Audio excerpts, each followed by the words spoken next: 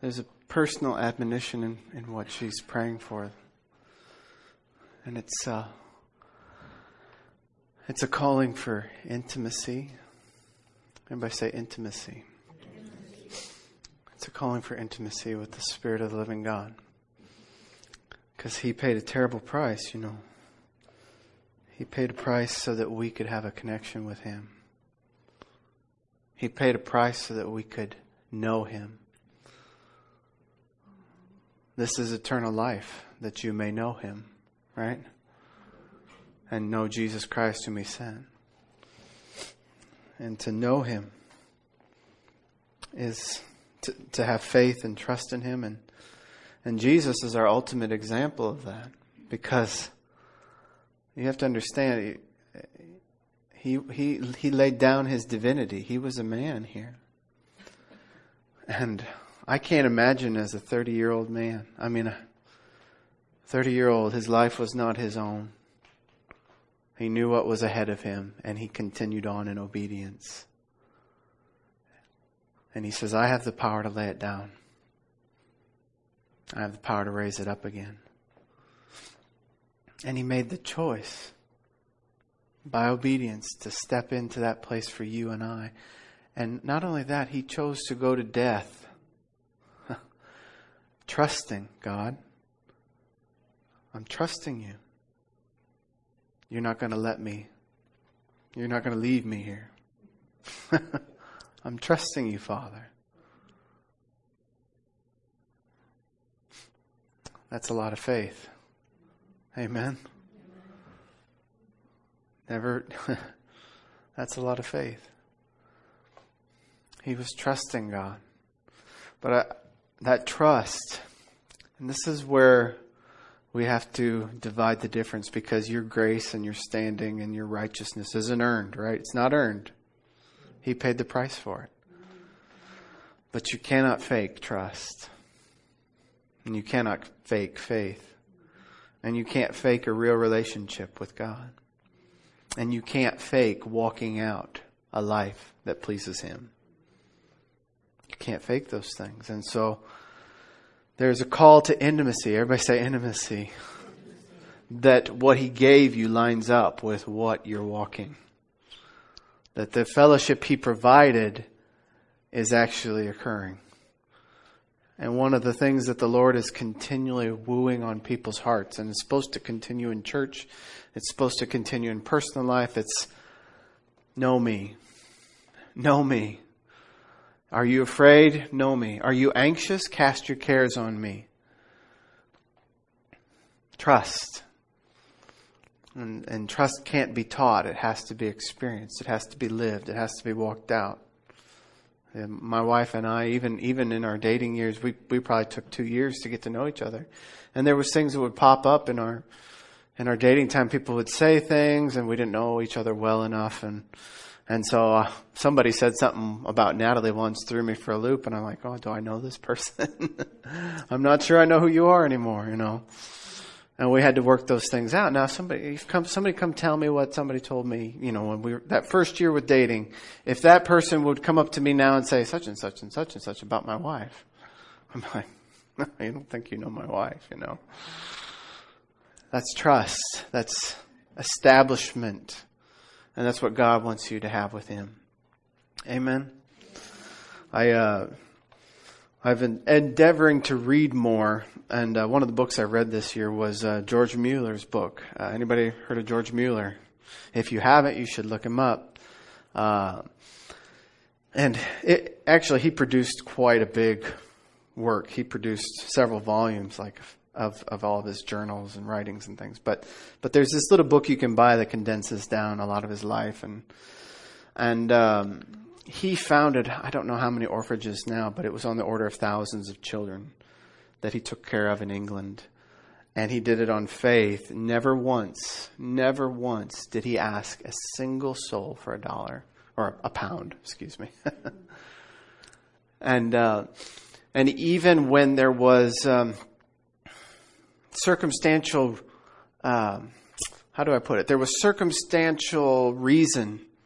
So I remember this one story I read where they were going to have their annual report about their business, all the goings on, and it showed how short on funds they were.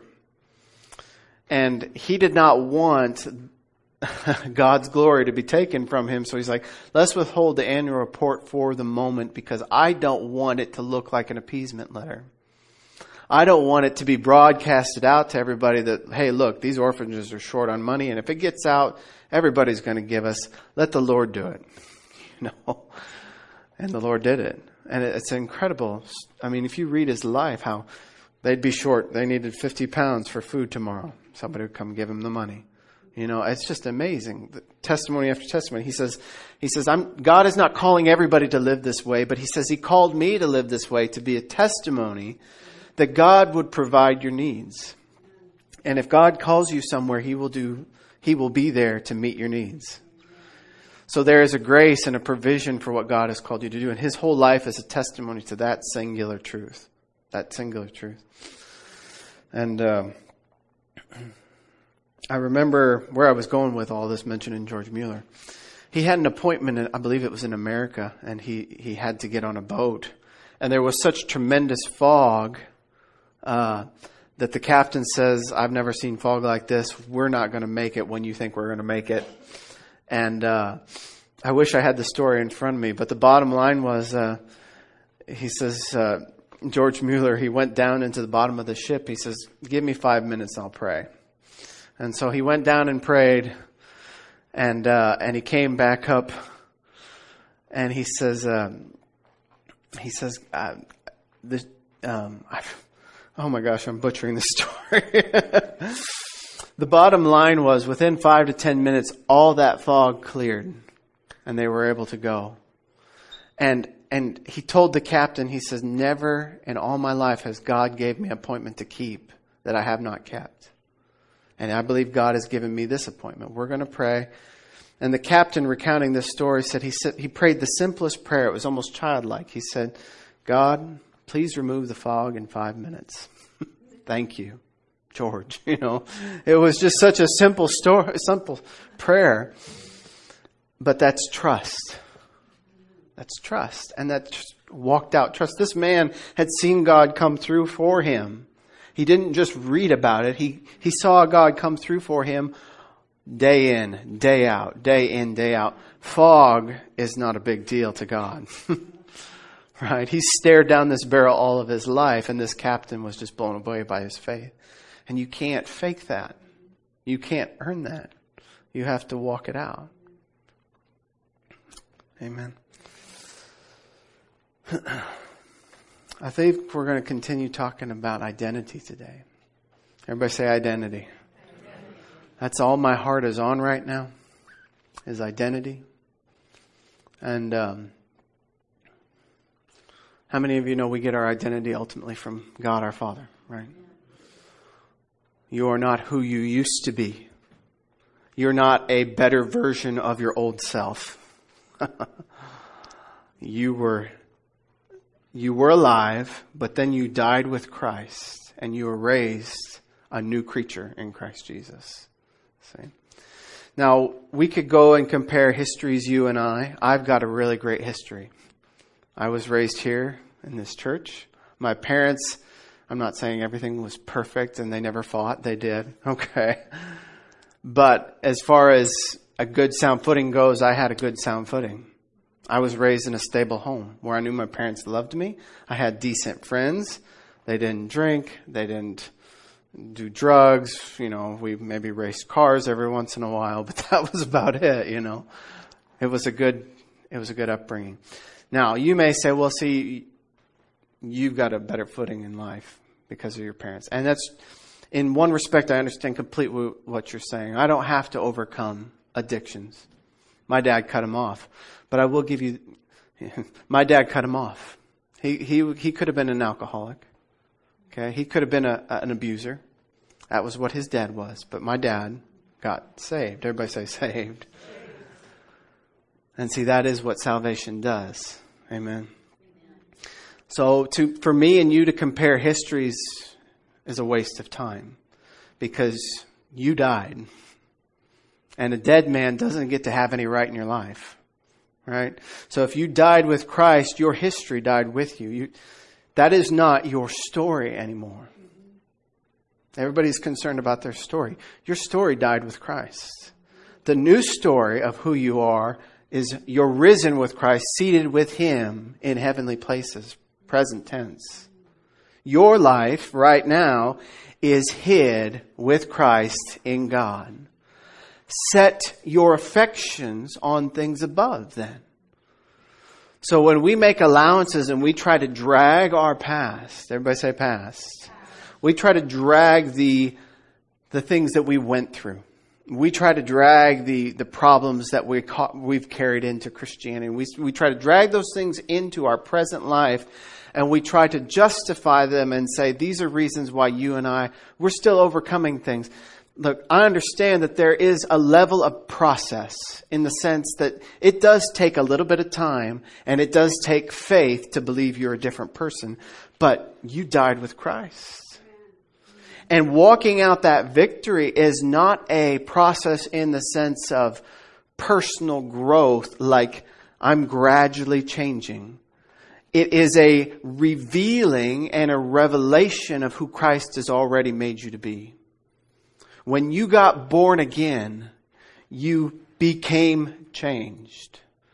And the rest of your walk is unboxing and believing and walking in what He gave you. Does that make sense?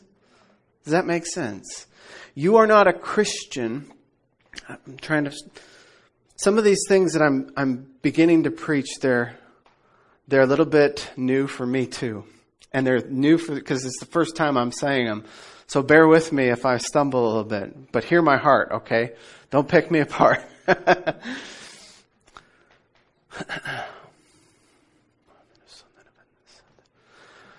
You have to be severe in how you see yourself. And your identity has to be rooted and grounded in this. Christ Jesus. I identify with who Christ is in me. I look to the Word to see who I am. Okay? If you still, right now, let's say you just came to church this morning and you had an angry fit. Are you saved? Yeah, you're saved. You're 100% saved. Don't justify the angry fit. Don't justify the strife. Don't justify bitterness and offense. Okay? Those things died with Christ. You mortify them by obeying and believing the gospel. Okay? You get a different self-image by looking at the Word of God and being renewed in the spirit of your mind, right? Prove what is that good, acceptable, and perfect will of God. We don't get saved and wait for glory to put off our frailty. The only frailty that we put off is this body that is passing away. Amen. Everybody's body is passing away. You can't help that. Nobody has ever been able to help that. Okay. But what you do is renew yourself on the inside day by day. You're staying close to Jesus. You're following Him. And you're matching, your habits are matching, your behaviors are matching the identity that He gave you as a free gift. Your identity is not separate from what you do. There is a teaching, and it's in the body of Christ, and it's really strong in a lot of places where they lift up the free gift. And I hear people comment on YouTube videos and social media all the time about how it's Jesus' work plus nothing. And that sounds good. But what they mean is all I got to do is believe Jesus did it. And I can sin like a snake. And it's okay. That's what they mean. That's exactly what they mean. And I'm here to tell you, they have a root of, if you read your Bible, you'd have a root awakening. You'd have a rude awakening if you read your Bible. Okay? Because Jesus said, a good tree bears good fruit. A good tree doesn't justify the bad fruit. A good tree bears good fruit. Everybody with me? Okay. Paul said, if you live by the Spirit, let's walk. Everybody say walk. You're going to walk by the Spirit. James said, faith without works is dead. See? So you say, I have faith, and you have works. He says, I'll show you my faith by my works. In fact, works are another way of professing your faith. I would go so far as to say, if you're saying you are righteous and you're living in sin, you have no faith. You have no faith. Because your life is a testament that you don't believe about yourself what Christ believes about you. Everybody follow me?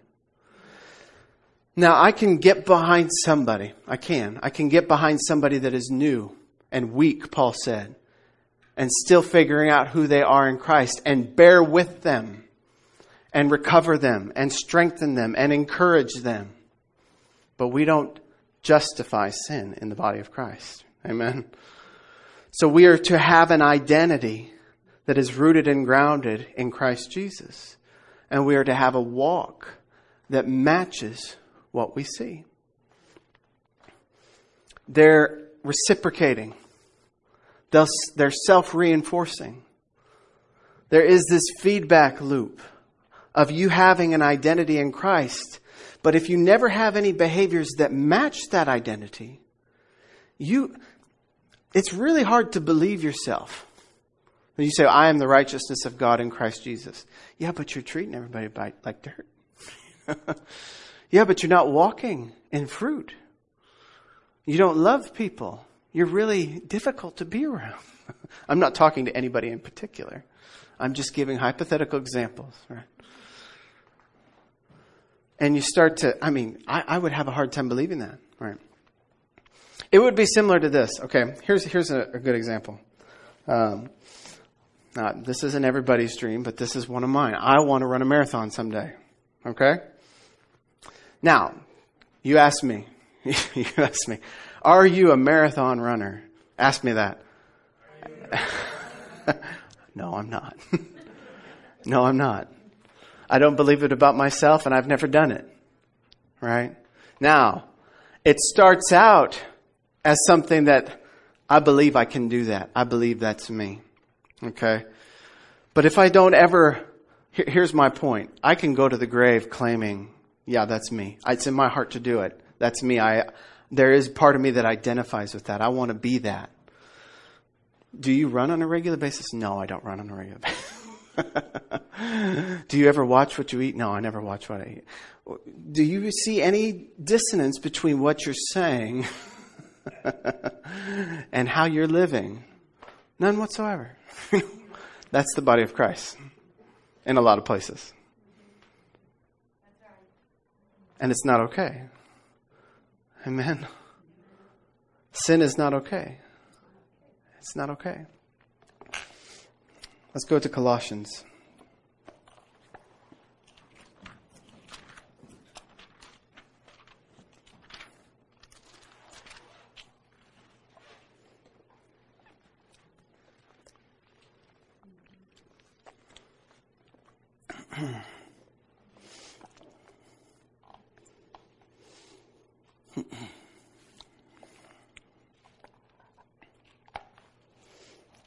We'll just do some reading here. Colossians chapter 3. If you then be risen with Christ, and we all are, right? Here's the walking this out. Seek those things which are above, where Christ sitteth on the right hand of God. Set your affection on things above, not on things of the earth. For you are dead. And anybody who believes and claims Christ, they have died and they are dead. And they count their old life as nothing. Okay? And your life is hid with Christ in God. When Christ, who is our life, shall appear, then we shall appear also with him in glory. That's the hope. That's what we're all counting on. If Jesus would crack open the sky over here right now, I expect to be glorified with him. But the admonition in this scripture is that if you expect to be glorified with him, look at what he says, okay? When Christ, who is our life, shall appear, then shall you also appear with him in glory. Therefore, everybody say therefore. Therefore, mortify your members which are upon the earth. Fornication, uncleanness, inordinate affection, evil concupiscence, covetousness, which is idolatry. For which things' sake the wrath of God cometh on the children of disobedience, in the which you also walked sometime when you lived in them. But now you have put off all these: anger, wrath, malice, blasphemy, filthy communication out of your mouth. Lie not one to another, seeing that you have put off the old man with his deeds, and have put on the new man, which is renewed in knowledge after the image of him that created him, where there is neither Greek nor Jew, circumcision nor uncircumcision, barbarian, Scythian, bond nor free, but Christ is all and in all.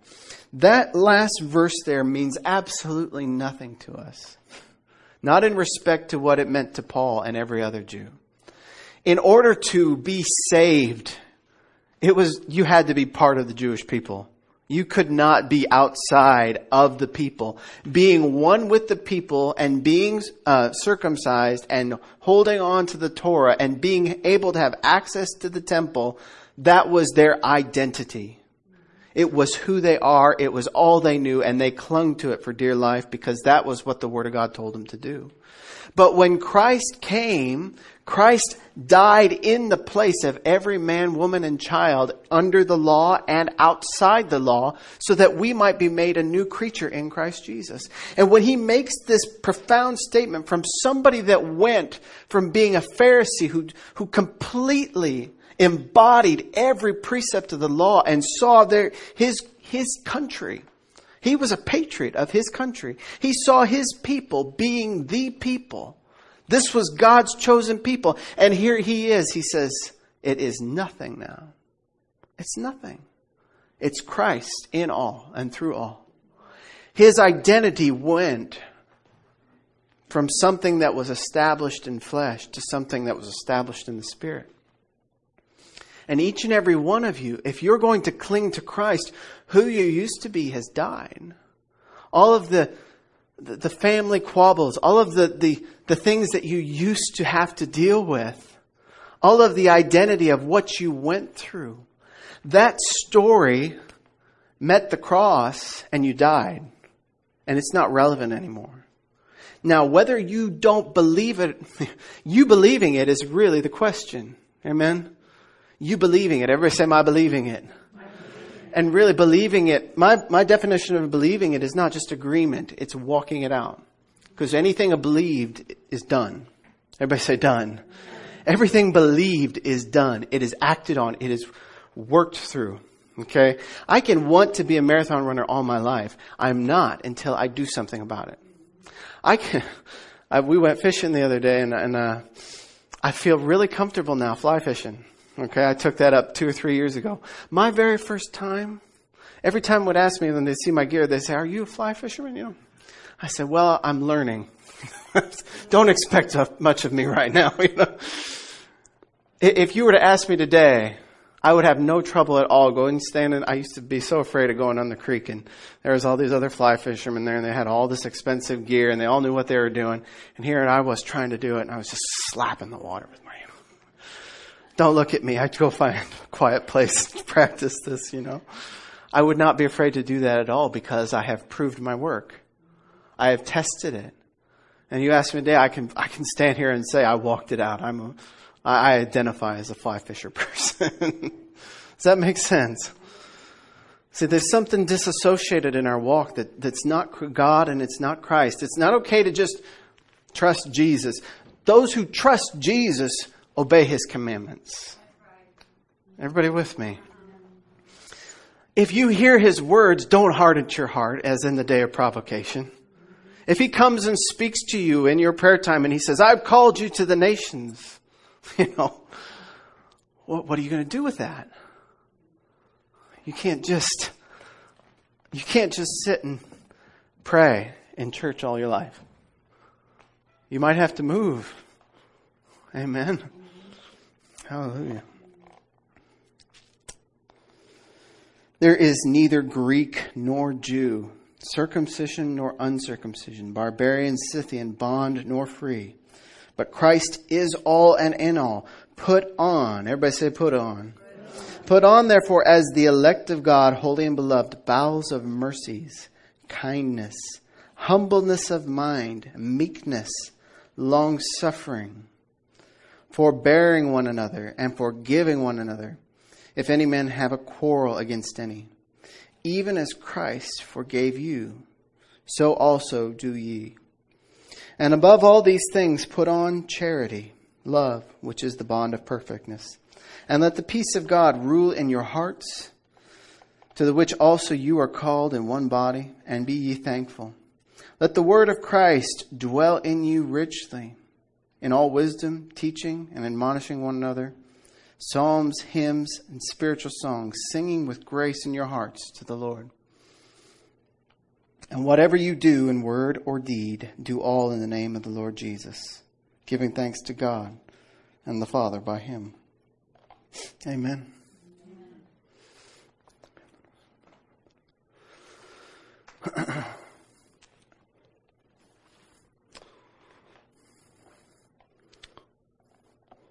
A confession of faith is a good place to start. Confession. I am not an angry person. I'm a patient person. Right? Anybody have confessions that go like that? I'm a good steward of my finances. I budget everything. Okay? Those confessions need to translate into plans. Those confessions need to translate into changing your environment. If God has given you instructions about your health or your time, and your home is a reminder, I don't know how to say that. If your home is set up to perpetuate the habits that God has asked you to stop, you need to change your environment. If your social life and your friends are set up to perpetuate bad habits, you need to change your friends. Those are the things God's asking you to do. You can confess till you're blue in the face, but if you don't actually do some things with what you're believing, you're going to have a good tree that's not producing good fruit. You're going to have a life without a walk. You're going to have a faith without works. And they go together. They are self-justifying. They're self-reciprocating. They feed each other. I am encouraged when somebody offends me. And in love, I can, with the standing He's given me, forgive them. And then I can turn around and see that situation and I can say, look, I walked in forgiveness. I am somebody who forgives. And not just because I'm saying it, but because I'm seeing it and I'm doing it and I'm walking it out. It is manifested. It's fruit. It's tangible. It's not a confession. It's here. And it starts with a confession. But let your confession turn into action. Let that word of Christ dwell in you richly and let it give expression in your life. Amen. I think part of the reason why we're so frustrated sometimes in our personal walk with the Lord is we leave it in a realm of faith and confession and theory. But we never translate some of those things for whatever reason. We leave them in a theoretical box. Like God is in the book and I have a confession and I pray. I'm here to preach obedience. Obedience. Everybody say obedience. It is the end result. It is the fruit. It is the final period on the sentence that says, you finished it. You did it. Here it is. Here's the evidence. Your faith manifested something. You walking in love with people. Your faith manifested something. You have peace in the middle of a crazy situation. And you can turn around and say, look, I have the peace of God because I walked in the peace of God. And it's the same thing. It's like, if you ask me, are you a fly fisherman? Oh yeah, I am. I don't respond anymore. Like, well, I'm still learning. And someday I'm going to run a marathon and you'll ask me, it's like, are you a marathon runner? Yes, I am, because I ran a marathon. And my works prove. See? And we want to have a life, not of hypocrisy, but that proves His Word is alive today. Today. Everybody say today. Amen. That makes sense. Hallelujah. Hallelujah. I'm almost done. This needs to take root in callings and visions. Everybody say visions. Callings and visions that God has given you. What is it that's on your heart right now that God has placed there that is a ministry that He's birthing in you that you want to see accomplished? And maybe it's a neighborhood thing. Maybe it's a city thing. What is it that God is putting in your heart? Now ask yourself the question, how long has it been in my heart? How long? And this is neither critical nor affirming. How long has it been in my heart, and how much fruit have I seen? How long has the vision that God has placed in my heart been in my heart, and how much fruit have I seen? See, because Paul's letters, when he would write to each one of the churches, he would show you and he would talk about all the fruit that was occurring because he was proclaiming the gospel in this place. And they were gathering up money and serving the needs of Judea when they had that drought, you know. And there was fruit. And there was fruit everywhere he went. He says there's a door open here, and we'd go in and people get saved and they'd plant churches. And then he'd send Titus and he'd establish elders. And he says, make sure they're preaching this and make sure they're teaching that and they're upholding good things. There was fruit. There was evidence of the vision. The vision and the calling that God gave to Paul ended in things. Things happened. We got a book full of his works and his words. Now, I'm not saying that you're going to add to Scripture. I'm not trying to. I'm just saying God has a calling for each and every one of you. And there's a reward for doing what God is asking you to do for the salvation of this place. Because this place needs God. There's crazy evil out there. There is. There is. And this place needs a Savior. This place needs sin taken out of it. This place needs death taken out of it. And Jesus is here to do that. And you're His hands and feet. And if there is a vision that God has put in your heart, how does that vision come out of the realm of headspace and into the realm of manifestation? Faith is the substance of things hoped for, the evidence of things not seen. When that lady grabbed hold of Jesus' garment, He didn't say, be comforted. God loves you. He said, your faith has made you whole. Something actually changed in her physical person. It wasn't just this declaration that was on until she died. Something actually changed. If God is giving you a vision for what you're called to do, something's actually going to happen. I have seen people, and I don't want to be one of these people. I have seen people and organizations keep their vision lofty without any kind of legs and without any kind of plan and without any kind of implementation, without any kind of doing, without any kind of obedience, without any kind of stepping things off and just waiting for God.